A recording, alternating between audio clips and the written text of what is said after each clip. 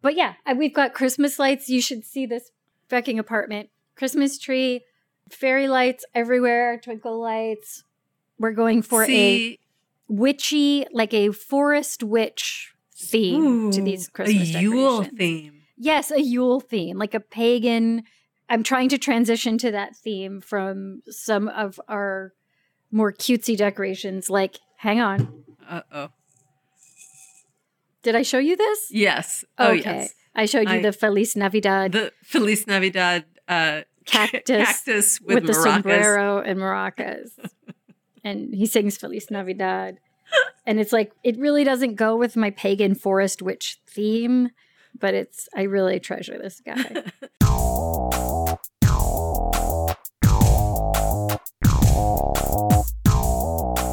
Hi, I'm Maya Garantz. And I'm Rebecca Cohen. And this is The Sauce, the culture and politics podcast where we drink cocktails and ruin the stuff you love. In this episode, we're going to ruin Taylor Swift and Beyonce. Because we were really disappointed that we didn't just have our show canceled by doing 2 episodes on Israel. So I think that it's because we were focusing on the wrong things. And this is really going to get the trolls out.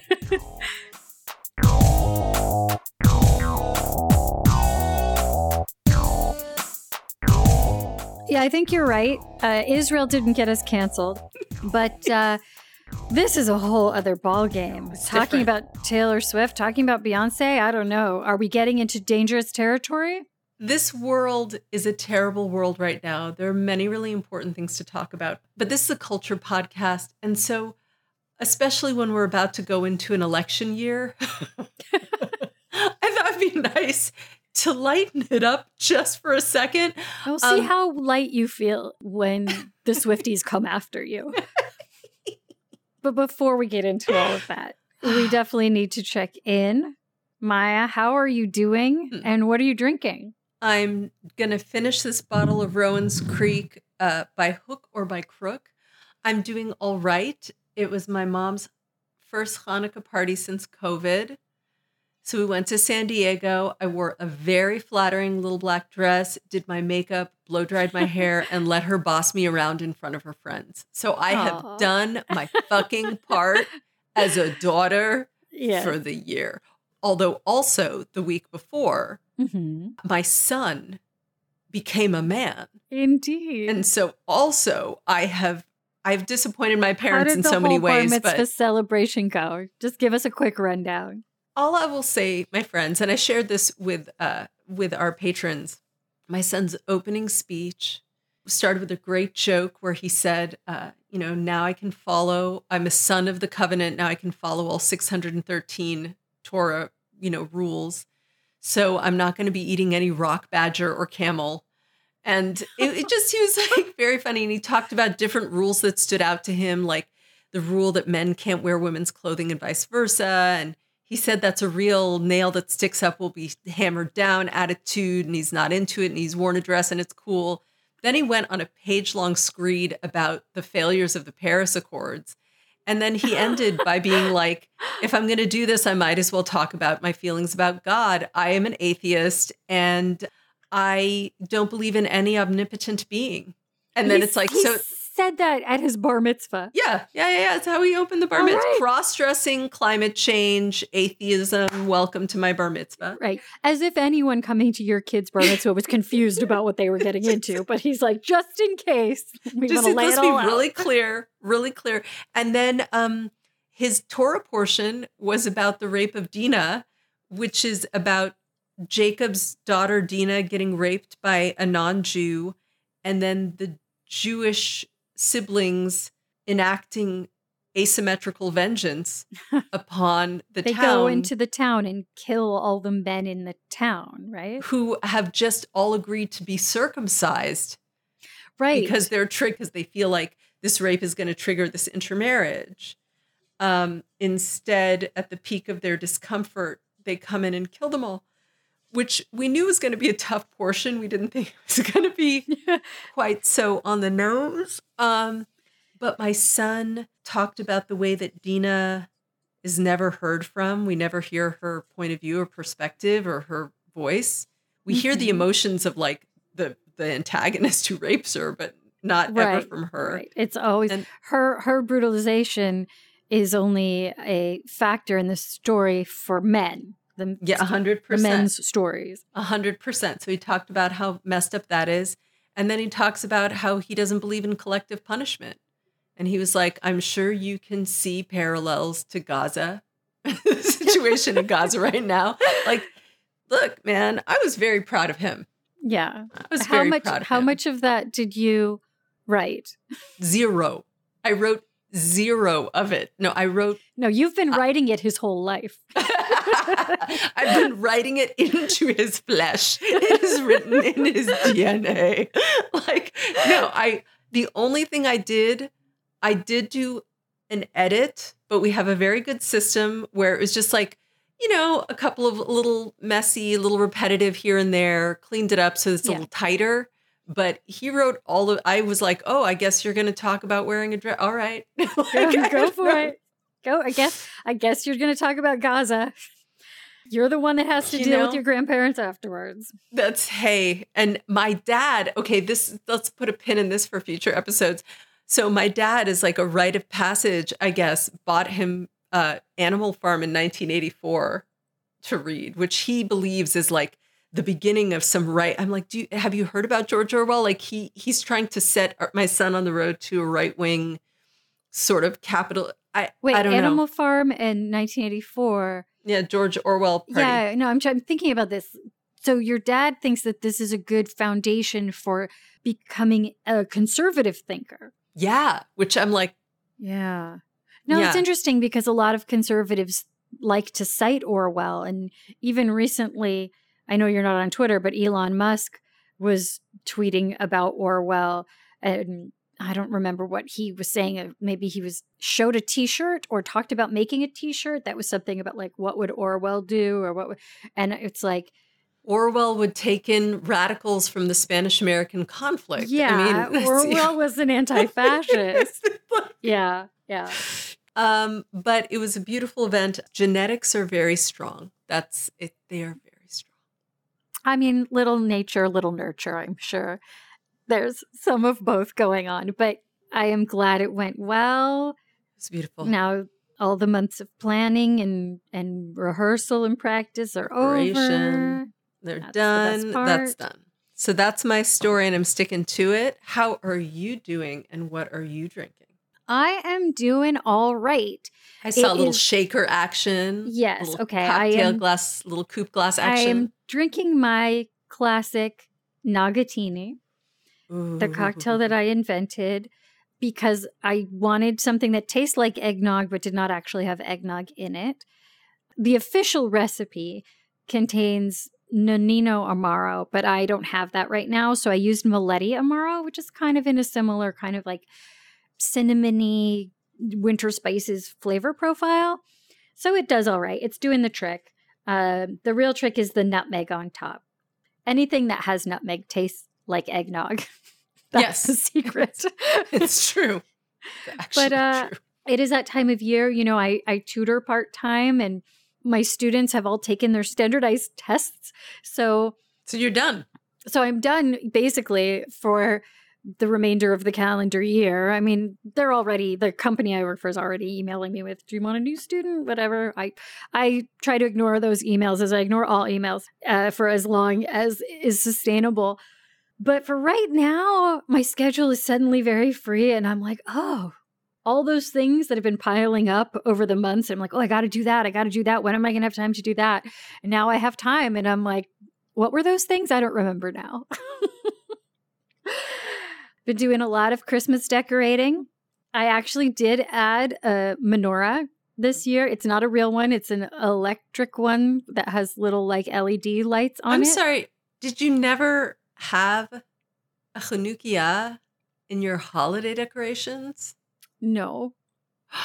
Not in recent years. I feel personally betrayed by this. Feel betrayed. What is going on? First of all, I think we've talked about this. We've been doing this show for so long, I can't even remember at this point. But I'm sure we've talked about our distaste for the way Hanukkah is elevated.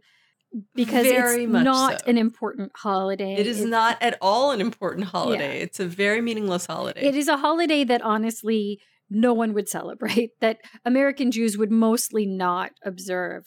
But because it's around the same time as Christmas, it becomes like I've had Jewish people try to explain it as being Jewish Christmas. I'm like, it's not. What the fuck are you talking about? It 100% isn't. So part of it is like, I don't want to participate in that. I don't want to participate in the like, you have Christmas, I have Hanukkah. You know, my husband is of Catholic upbringing and has always celebrated Christmas. Also, I don't like the sort of tokenism of it. I don't like the way it's like, everything's Christmas and then like, oh, here's a dreidel. Like this one little thing. It's nice to light the candles. I appreciate the candle lighting is nice. I would be so much more inclined to do that if I had kids. I would 100% do it if I had kids. I would want them to have that tradition. And I don't get my kids Hanukkah presents because of the whole. Yeah. Yeah. Because it's not actually a Hanukkah because tradition. It's not actually a Hanukkah tradition. Right. Yeah. You're not, that's just something American Jews not going to play along with that bullshit. To not feel left out. Well, I bet your kids love that. They must. Yeah, they hate it so much. They hate it so much. And I'm like, you know what? Suffer now. You'll appreciate this someday. Oh, God. No, they're going to be going to therapy for that. They'll be going to therapy for something, you know? Yeah, it's true. I'm fine with my little electric thing. I honestly feel a little bit like I almost got it out of a sense of defiance this year because not because of the big surge in anti-Semitism and all the fucking people being like, I'm afraid to put my menorah in the window. Not that. But I was at the drugstores at CVS trying to buy Hanukkah greeting cards to send to my family, which they were sold out of because they had like 3 cards and there was like no Hanukkah stuff. The reason that I am frustrated by this is I live in New York City. Like, I live in New York City. Like, if there's a place in the world where you can find Hanukkah stuff, it should be here. And it was sparse. But one of the things they had was this little LED menorah Hanukkah thing. So you're like, I'm going to demonstrate demand. And then maybe next year they will provide some supply. Maybe they'll have more stuff next time. All right. Well, I'm glad you have it. Listeners, we want to know how you're decorating your homes for the holidays.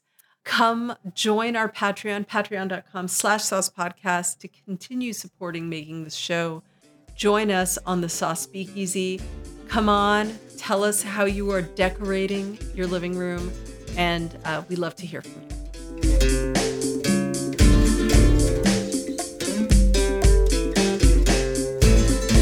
Well, it's like this. This year, I felt like we missed talking about one of the biggest fucking cultural, economic driving force phenomenons of the year. The queens of American success, the avatars, Taylor Swift and Beyonce, who had these monster barnstorming tours in 2023. So I felt like it was a great end of year episode to just end with them in all of their glory. All right, then let's do it. Let's talk about Taylor Swift and Beyonce. Now, I have to be honest, I haven't really followed these events that much. But even as someone who doesn't really follow this stuff, a lot of it has still sort of penetrated my circle of awareness just because you can't avoid it. Did you not have friends who were all going to the shows? No. I feel, oh my God, who do you know? The number of people I knew whose entire weeks or weekends were like cycled around going to see Taylor Swift. And I'm not just saying like taking their daughters to see Taylor Swift, like grown ass adults going to this show, going to the Beyonce show. Isn't it like $4,000 to get a ticket? Our babysitter is like, I have friends who went into massive credit card debt for $1,500 tickets. Yeah. To go to the Eras tour. So there were 2 tours. Taylor Swift's tour was called Eras, and it was this 3.5 hour long spectacle of all 10 of her albums. So it's all of the eras of Taylor. Eras of her career. And I thought that like different nights were different albums. They're like, oh no, she does all 10 albums in one night. I was like, oh shit. All right. And then Beyonce put out the absolutely stunning record Renaissance, which is like a conceptual journey through the modern history of queer Black dance music from the 1970s to the present day. It's like this giant conceptual album. And she went on her Renaissance tour, which similarly was a giant multi-hour extravaganza. She's on a flying silver horse at the end. Like, it's just crazy. You didn't go to this? The tickets were so expensive. And you know what I did? This was the problem. I have a friend who can sometimes get us tickets at SoFi Stadium. Okay. And I'd asked when I first learned about the tour, I was like, get me tickets. And then I didn't want to bug him about it. And so I didn't buy tickets. And then I would go on StubHub and be like, I'm sorry, what? Like, right. I would spend how many thousands of dollars to sit where? Like, no, thank you.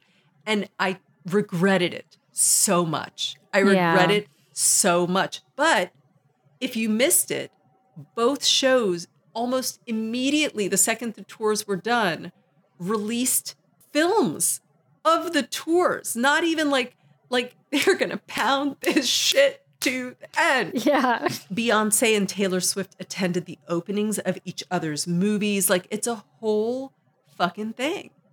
Also, there are multiple articles in like Forbes and like Finance Magazine about how these were the major economic events in America in this whole year, like of 2023. Of 2023. The Eras Tour is said to have brought in $1 billion for Swift and may have boosted the U.S. economy overall by $4.6 billion. Like, and then for Beyonce, similarly, there's these descriptions of the many billions of dollars that she boosted into the economy. There are reports of the insane bonuses that they would give to not only their performers, but their crew.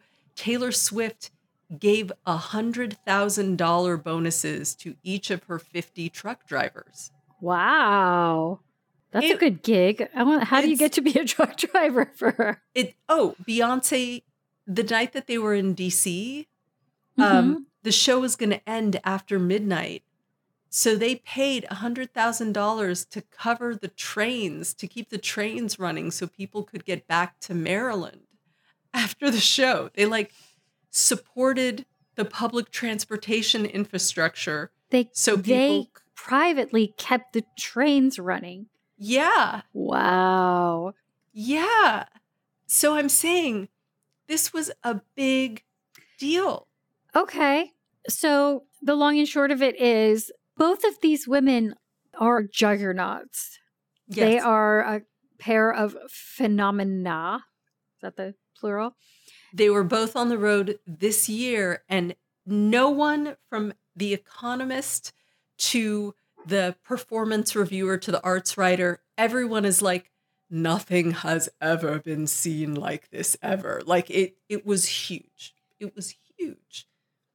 Okay, so now we get into the part where we ruin it, right? Yeah. Oh, for sure. So let's talk about Beyonce. Wait. Before we ruin it, just briefly, I feel like there's a way that we have to do the opposite of ruining it so we can ruin it. Like we talked about how like, oh, they made all this money. It was a juggernaut. But also here's where we should provide a foil by talking about why that's a good thing. Okay. Here are these women killing it, treating their workers well as far as they report. I mean, it sounds like they're treating them well. It also sounds like if they didn't treat people well, you'd find out about it in a fucking hot second. I don't know. NDAs are powerful. But there's this way that they are powerful businesswomen who are great artists, who are putting together stagecraft extravaganzas where they're not puppets of someone else. Right. This is their fucking deal. These are some fucking boss bitches. It's their artistic vision, and they are the ones making the money off of it. They're the ones making the choices. Yeah. They're the ones making the money. They're not puppets of a record company that's like writing songs for them and telling them what to do. None of that. No. These are some fucking it's feminism. Powerful women. This is feminism. That's what I'm trying to get to. That's what I'm trying to get to.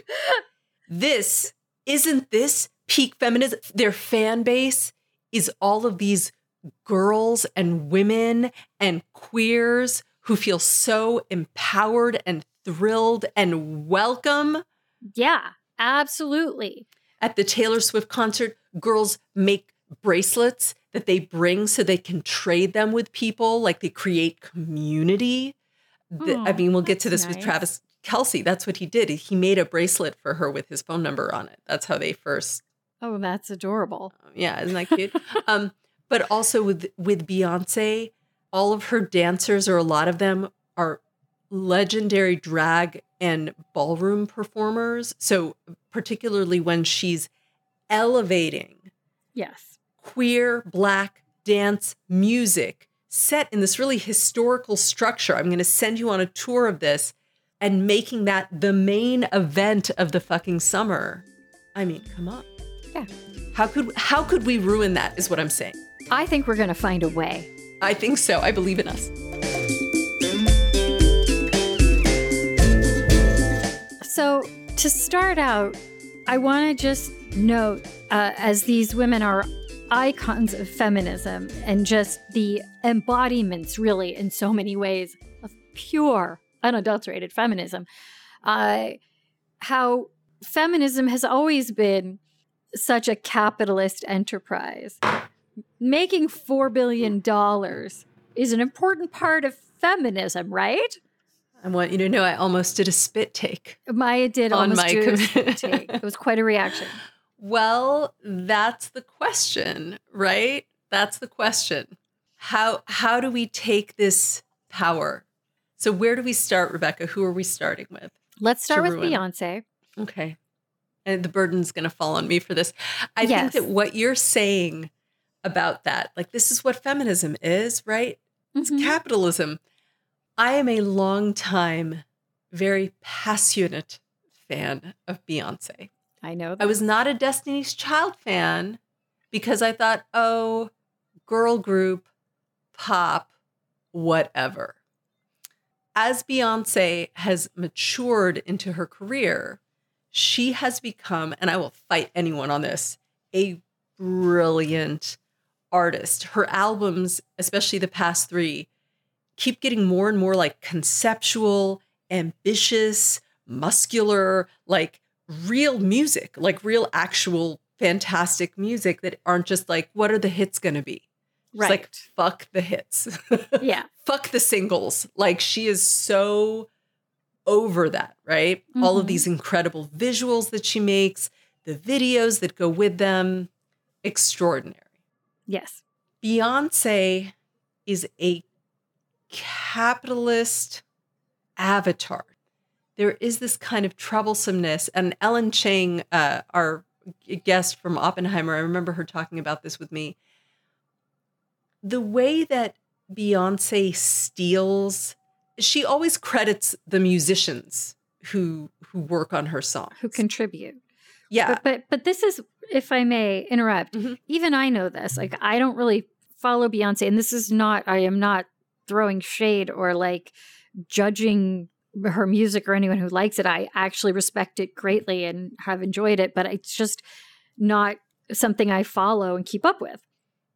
And but even I know that she has been accused of theft of like choreography and she has stolen the work of choreographers, video artists, like particularly in the world of the visuals and dance.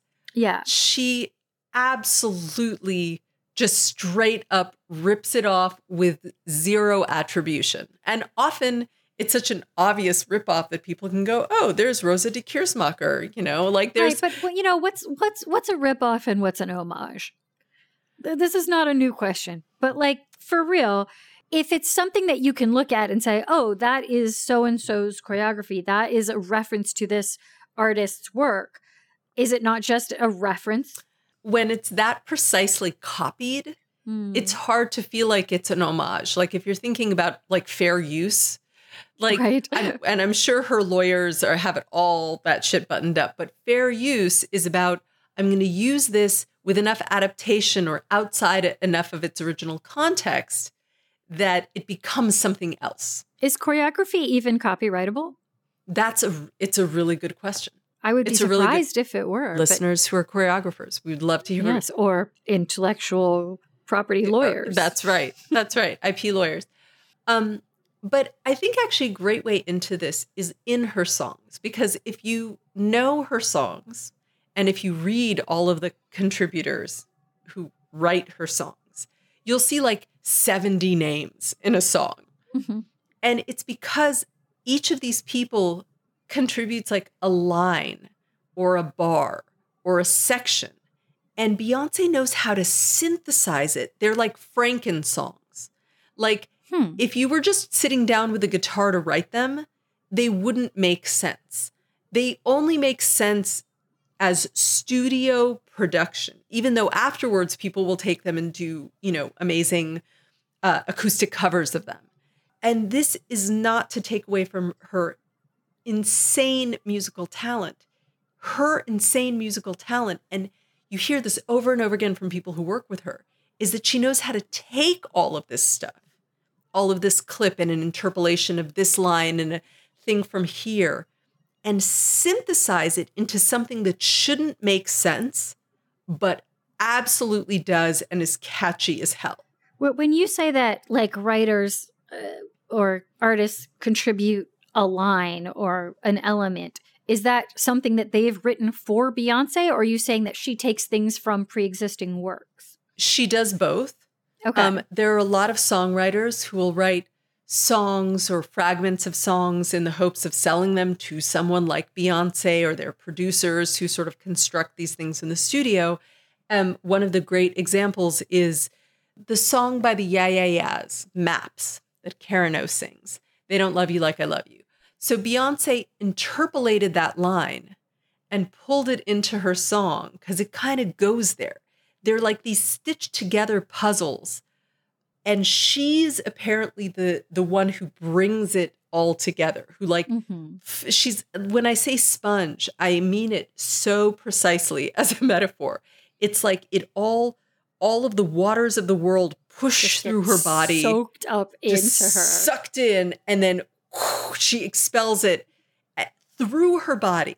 And so dance, like one of the best examples is on the opening track of Renaissance.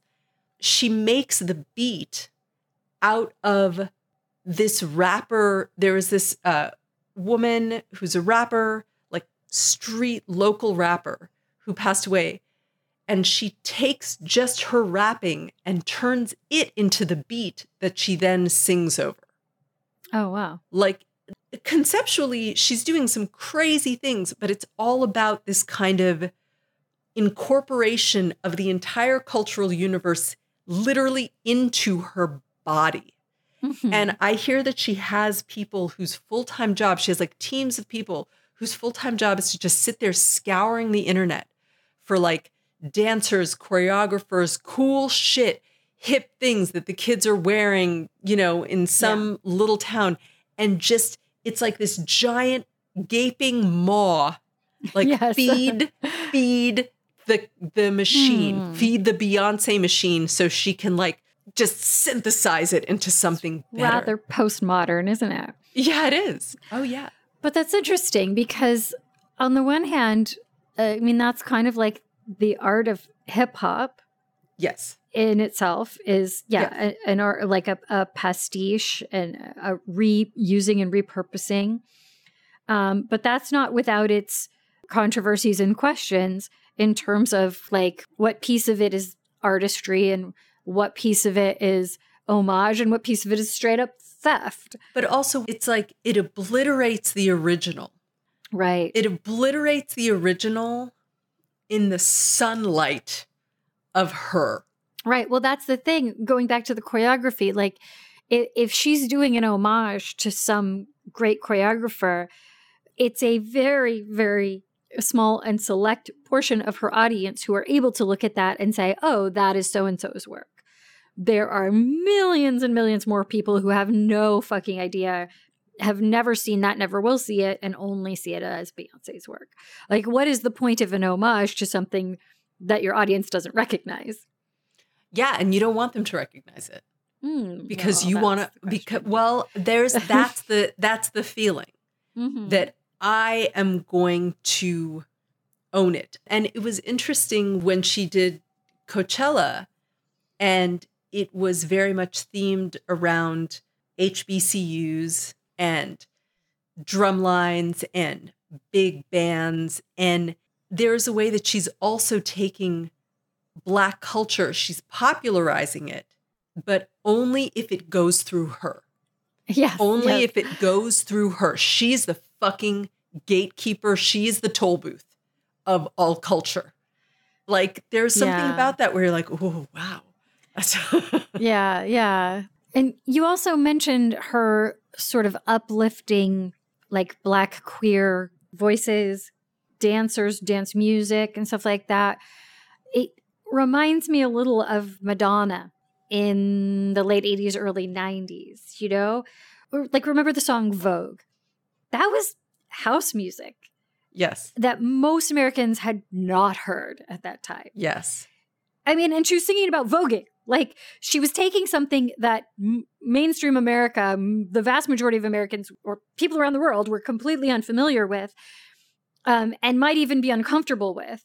And she was elevating it in the sense of making it visible, bringing it up to her stratosphere where it was visible to everyone, but also kind of packaging it in a way that was palatable to everyone. And so, like, I've heard a lot of queer people say that was fantastic. That was great. Suddenly, our music that was playing in our clubs, you turned on MTV and you saw it. But then the flip side of that was this sort of like appropriation. Like, this is our music. This is our thing. And you're kind of claiming it. Right.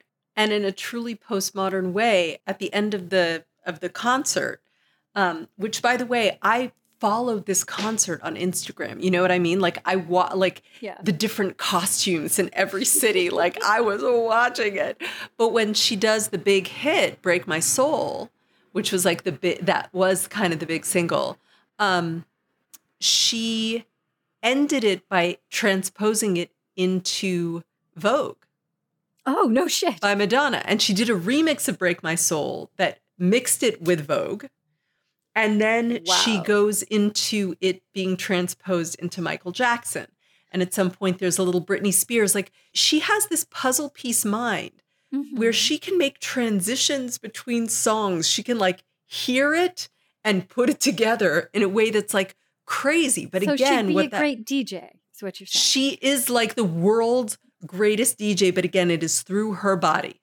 Yeah. Yes. I mean, DJing is an art in and of itself.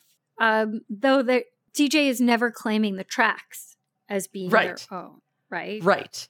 And there is also this way where, like, I'm going to do it better and the best, so it obliterates the original, because the more amateur version of it or rough version of it or authentic in its difficulty version of it, like, it's going to be reperformed with this gloss on it. Yes, all the polish. Yeah. That no one else has access to but me, because I have $1 billion. There is a sort of strain of feminism, like, I mean, I guess you could argue liberal feminism, that does sort of strive to just have women achieve within the systems that men have created. Right? Yes. The feminist vision is realized when there's as many female billionaires as male billionaires, right? When there's as many women in positions of power on executive boards and Fortune 500 companies and as CEOs, when they equal the men, then that's equality. And we've fixed everything. Right. Without breaking down a system. She sort of seems like to be embodying that both on a feminist level, also in terms of talking about Black culture and Black liberation. Yes. It's kind of a similar, like, you're talking about these things, you're kind of you're literally embodying these things in a certain sense. But in the end, you're taking money from people. You're selling something that people are happy to buy. But I mean to say, she's accumulating wealth and status within a system that her music and videos kind of claim to be maybe critiquing.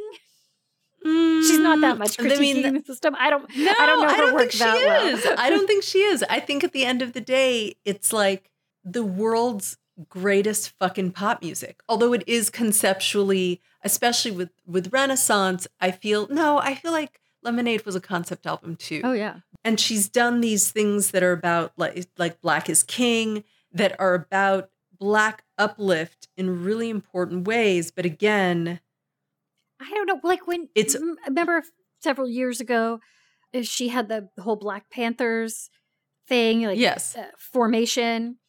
Yes. And like, I loved it. It was so fucking great. But it's also like, are you just using Black Panther's imagery? Are you really accomplishing something to get a message out and communicate to people what the Black Panthers were about? Are you doing anything to forward their mission? Or are you just using that imagery to promote yourself, to make money? Well, and I think this is what is the tension. I think this is the tension for me of the tension of what it means to love Beyonce.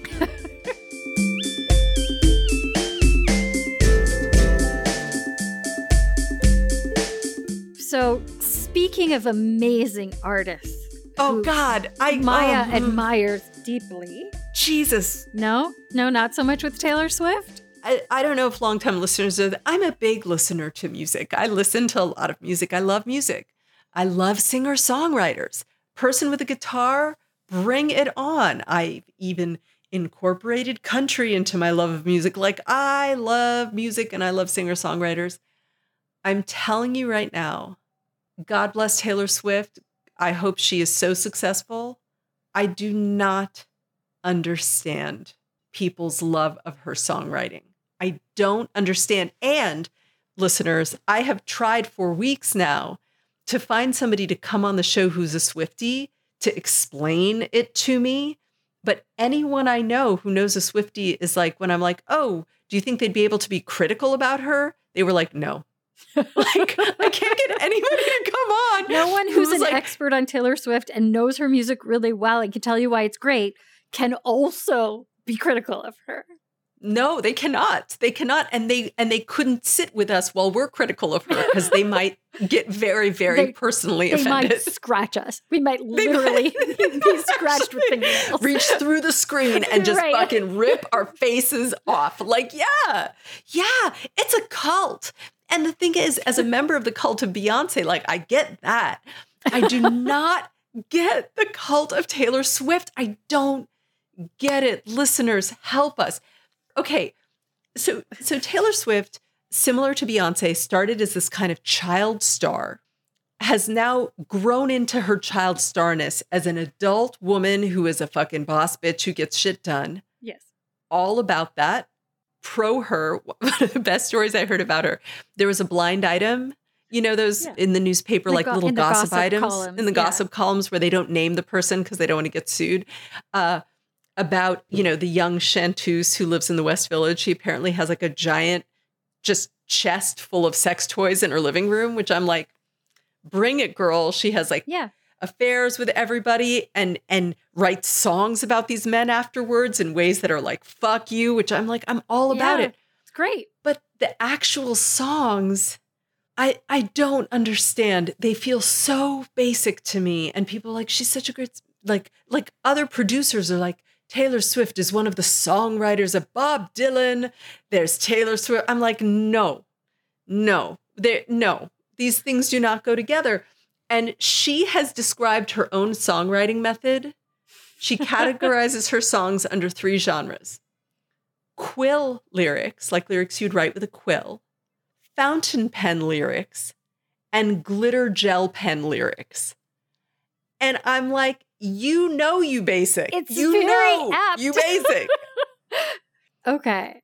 So you're going to kill me for this, but I'm going to posit the hypothesis that part of the reason you can't enjoy Taylor Swift's music and her lyrics is that they speak to a part of you that you don't want to acknowledge. Oh, I'm interested to hear what this is going to say. What is this part of me? The basic bitch part of you. Oh my God. That you're in denial. You have to reaffirm your not basicness by rejecting. I'm really trying to Taylor Swift. take this very seriously. I'm really listening to this right now. I'm really like having a moment with myself where I'm trying to see if that is true. Here's the thing. Mm-hmm. I listen to, say, and I'm going to admit some shit right now. I listen to like Miranda Lambert, who is like a basic bitch country star, but she's such a good songwriter, right? I tried. I watched Taylor's Tiny Desk. I watched when Taylor was on SNL last year and did her 10-minute version of her like "Fuck You, Jake Gyllenhaal" song. Mm-hmm. Like that doesn't narrow it down. I know, right?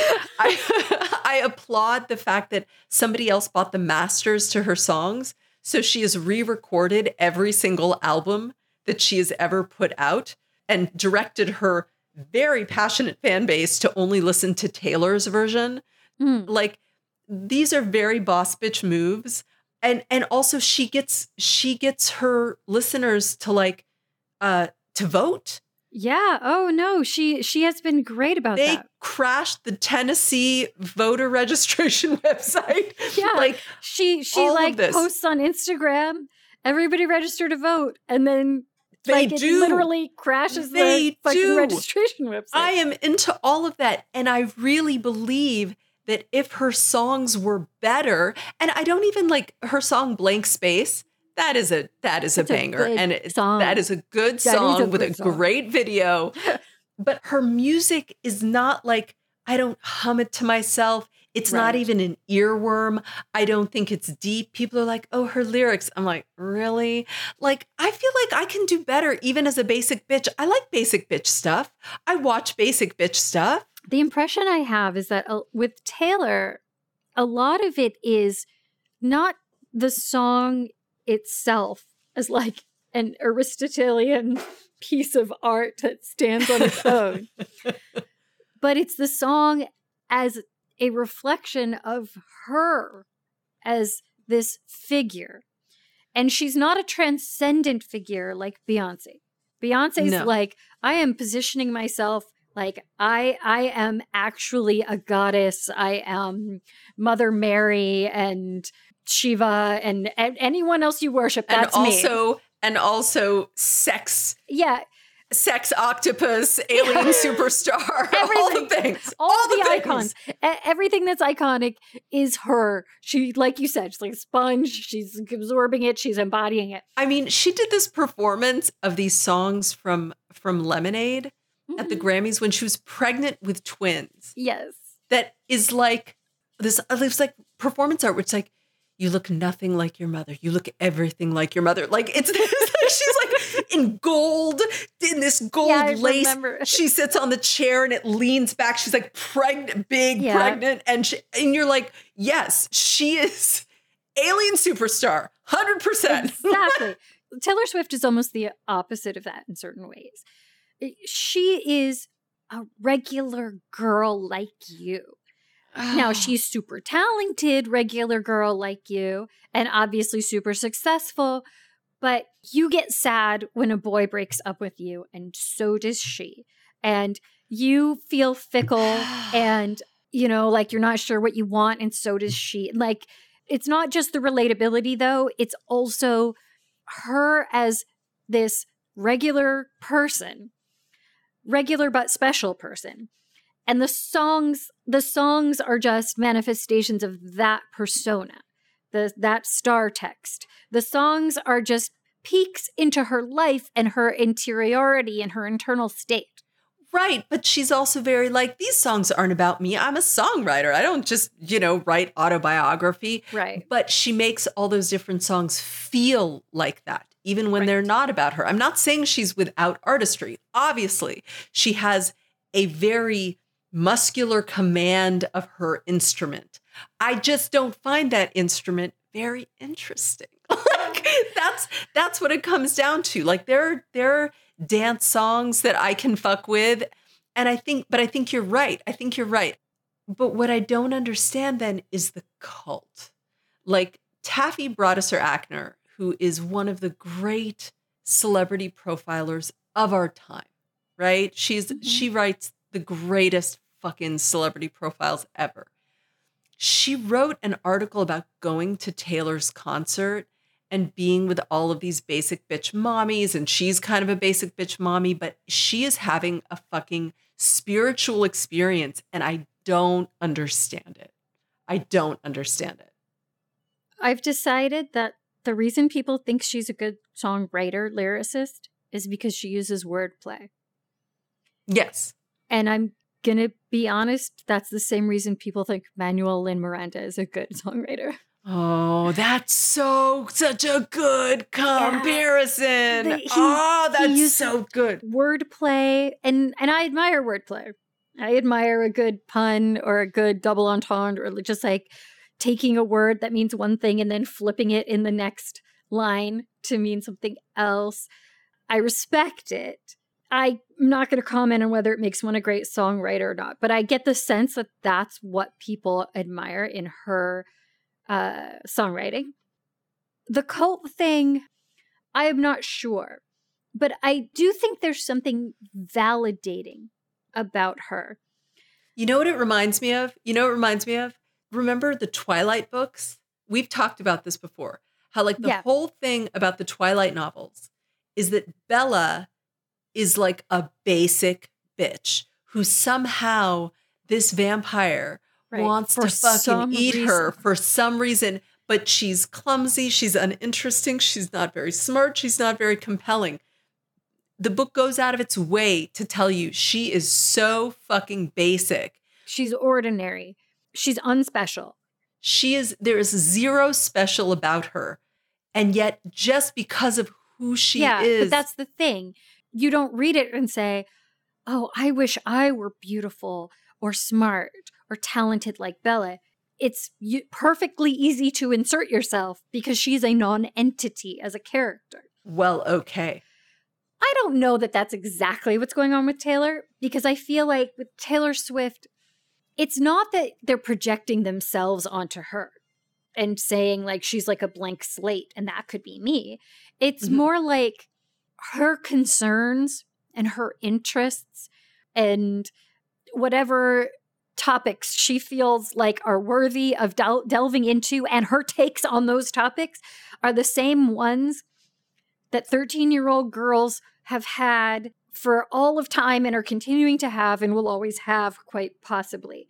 It's validating to have someone stand on stage and not only sing about them, but also say, this is art, this is songwriting, this is valid. And I know people think it's trash or people think it's bubblegum pop and are dismissive of it, but I don't care. I just made $4 billion like in the last hour. Well, but that's the other thing is that, so when she came out with the album 1989, Ryan Adams, who's this total fucking douchebag, pretty much did a song for song re-recording of it and never acknowledged that it's because like the songs are really good, so he's going to cover them. Yeah. It was like, until I filter this through my male genius shit, this ain't shit. So I'm like, fuck you, Ryan Adams. Like, those are her songs and she wrote them. Like, give her some credit.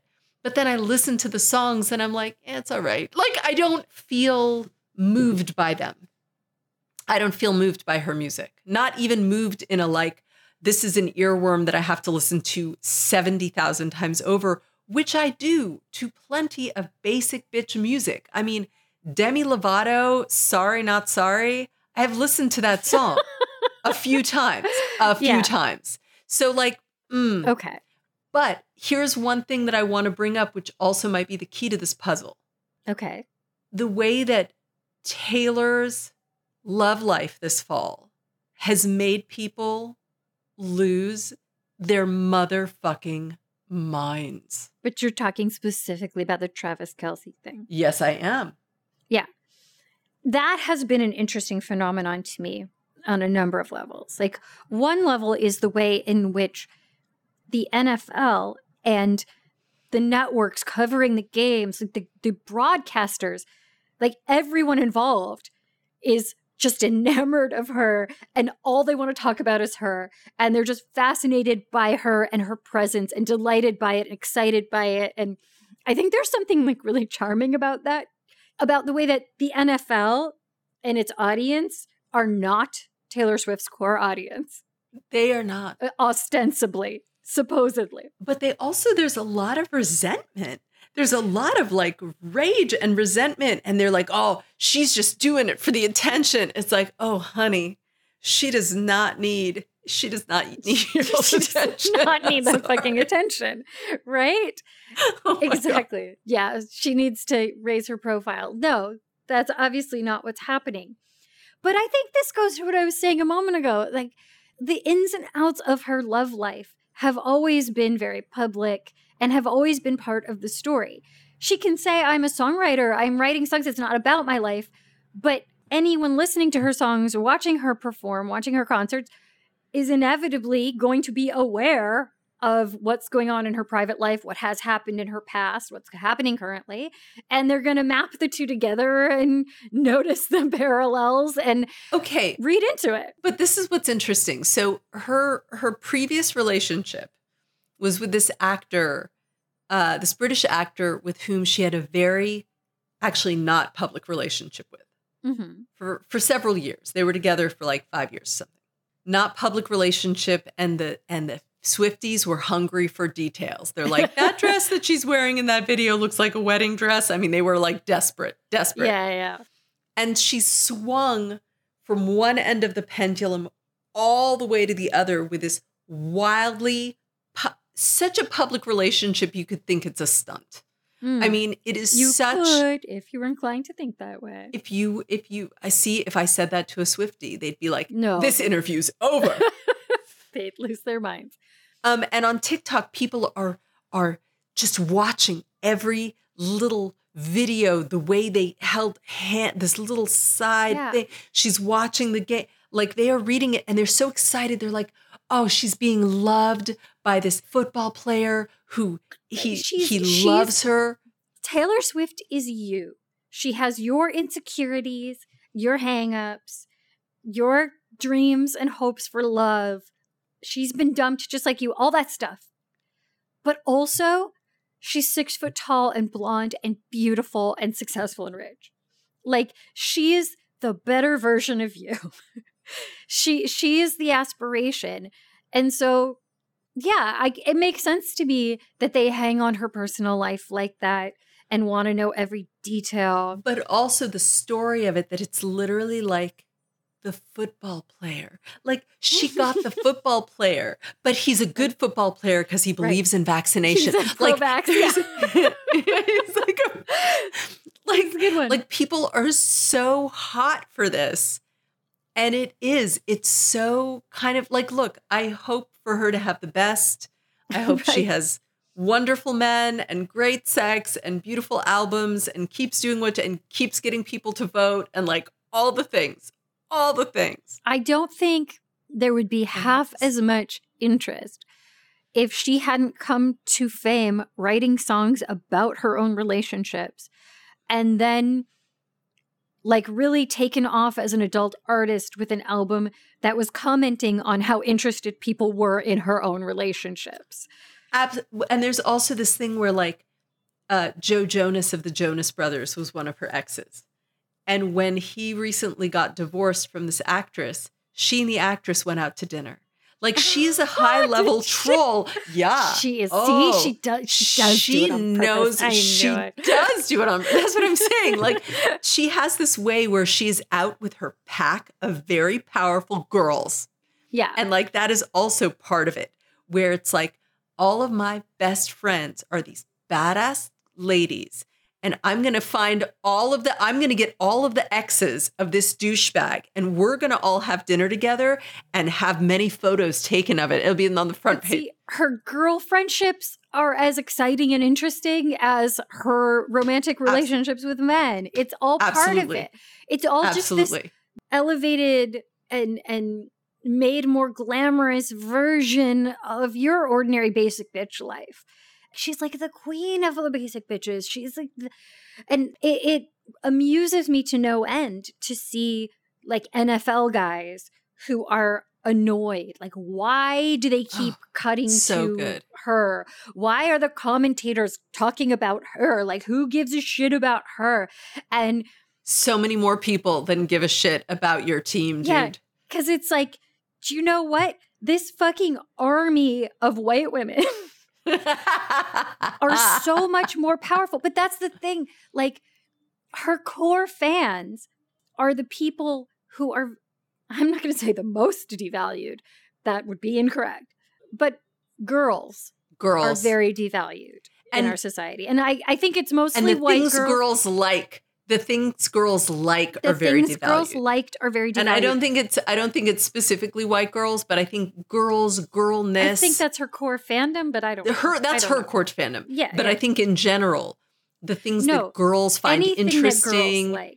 Anything girls like is... And girls' experiences are not valued. And whatever pain girls are having, whatever hopes they have, like all of that internal stuff, everything that it means to be a girl, it's all so devalued in our society. And that's why things that girls like are also devalued to the point where if girls like them, even if it's a thing that people otherwise would like, the fact that a lot of girls like something makes it suspect. Like, makes it lose its cultural cachet, makes it lose its cultural value.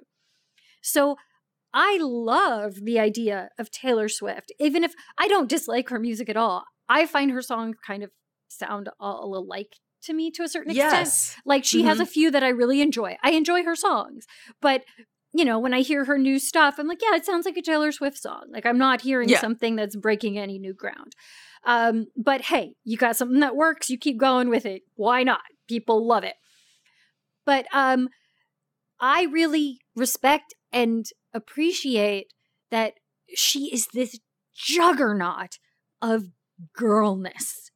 That what girls like, what girls are, she's embodying it. And fuck off if you don't like it. Who gives a shit? I am going to post one post on Instagram and crush anyone in my path. So, like, oh, you don't like it? It's too girly for you? Yeah. I'm crying. Yeah. You know what? I really appreciate that. Okay, so then here we have solved Taylor Swift. We have solved Beyonce. Like, this is what they are. Yes. Does it mean anything that these were the gigantor shows of the year? Like, what does this tell us? Is there anything we can read out of this? Is there anything that we can taste out of this? Because also, I think that they're not going anywhere. They're not like one-hit wonders, because I think with both of them, and you see in Taylor's most recent album, she's like, I'm going to go for like witchy music vibe, even though all the songs sound the same. But like, I'm moving into different vibes. Beyonce is deep in concept album land. Like, she doesn't even have to come out with another album until she has the next big fucking idea. Right. They don't seem like they're going to be losing their relevance because they're not trafficking in pure pop. They're trafficking in something else that's like bigger. So does it mean anything that this was 2023? Is there anything that we can see about this, about where we're at? Do you have any theories on it? Because nothing's coming to my mind. I mean, I don't know, because that's the thing. I'm like, does this mean like women are going to vote because they're like, how dare you take abortion away? You know what I mean? Like Oh, okay. This is what I'm talking about. Like the pink wave. Is this a pink wave? We did an episode a billion years ago about like, did Harry Potter train a certain generation to be the anti-gay gun activists to be like, would Parkland activism have existed without Harry Potter? Like, what are these girls learning and taking forward from this, if anything? Or is that just something to chew on moving forward? Yeah, I don't know that it has something to do with the state of things in 2023, though I think you might be onto something with, I hate saying this because as you and I have discussed, as we discussed in our End of Row episode, you and I have been talking about this shit for a long time. A little bit of a long time. Talking about it for a long time. Since way before we had a podcast. Since way before there were podcasts. Since way before there were cell phones.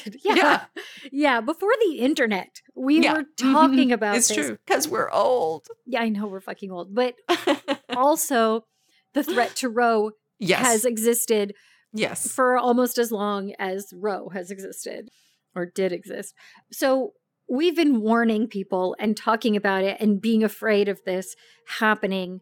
But it's true for very many people. I think they really hadn't seen that this was imminent or even really possible. And it's not just Roe v. Wade. It's also like the Trump presidency, having a president who talked about grabbing women by the pussy and he got elected anyway. And served for 4 fucking years anyway. And the anti-trans movement, I'm just thinking with Beyonce, like it is very meaningful that all of these incredibly, insanely talented queers and people with different bodies. I mean, her dancers were ferocious. And one of the things they did every night was like a ball where like each one would perform and like do a fucking solo, just destroying it, you know? That's rad. And like in this moment. Look, there's this like, I don't want to say Marxist, anti-capitalist part of me that keeps getting cynical about it. Where it's like, yeah, there's all these threats. There's these threats to LGBTQ people, threats to trans people specifically, very specifically, but it's never just that one group, right? It becomes threats to all queer people. It becomes threats to all women. Yes. People are feeling it. It's real. Rising fascism is real. Is it even rising anymore? It's here. Yeah. Yep. The solution to this is to spend $2,000 buying a ticket to a concert. And I appreciate, like, again, that Taylor Swift is telling people to go register to vote and to vote. And it's actually having an effect. And that's great. And that's awesome. And I don't want to suggest that all she's doing is making money off it and not trying to actually do anything that's legitimately helpful.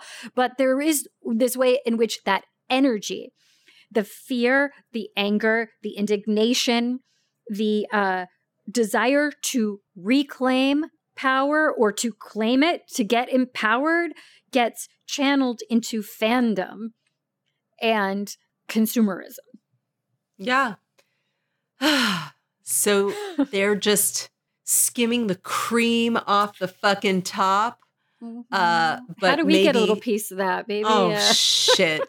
It's maybe we could get in on that. Oh, I don't think so. All right. Well, I think that this sets us up for the new year, though. I think these are the questions taking us into 2024. I seriously do.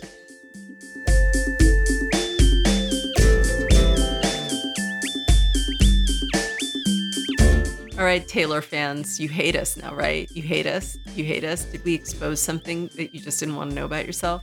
Did we malign your queen? Is there something that we're missing? No, is there something we're missing about Taylor? I bet there is from your perspective. And honestly, I'd love to hear it. Absolutely. So email us, saucepodcast@gmail.com. You can find us on all the socials, but the best way to get to us, join our Patreon, patreon.com/saucepodcast, and be a patron and come join us on the Sauce Speakeasy where we can get into it. You can also reach me, Rebecca, as @Gynostar on all the various platforms. And you can find me at Maya Garance anywhere you're looking for Maya Garances. Happy holidays to you all. We love you, listeners. I was looking through our episodes this year. We did some good fucking shit this year. We did. Maybe we should put together, let's do a best of episode. Yeah. We could do a little clips episode for best of 2023. We did we did some good shit this year. Listeners, we love you and we will see you in the new year. I hope you survive your family holidays. Come to the Speakeasy and tell us the most grotesque family holiday story you encounter.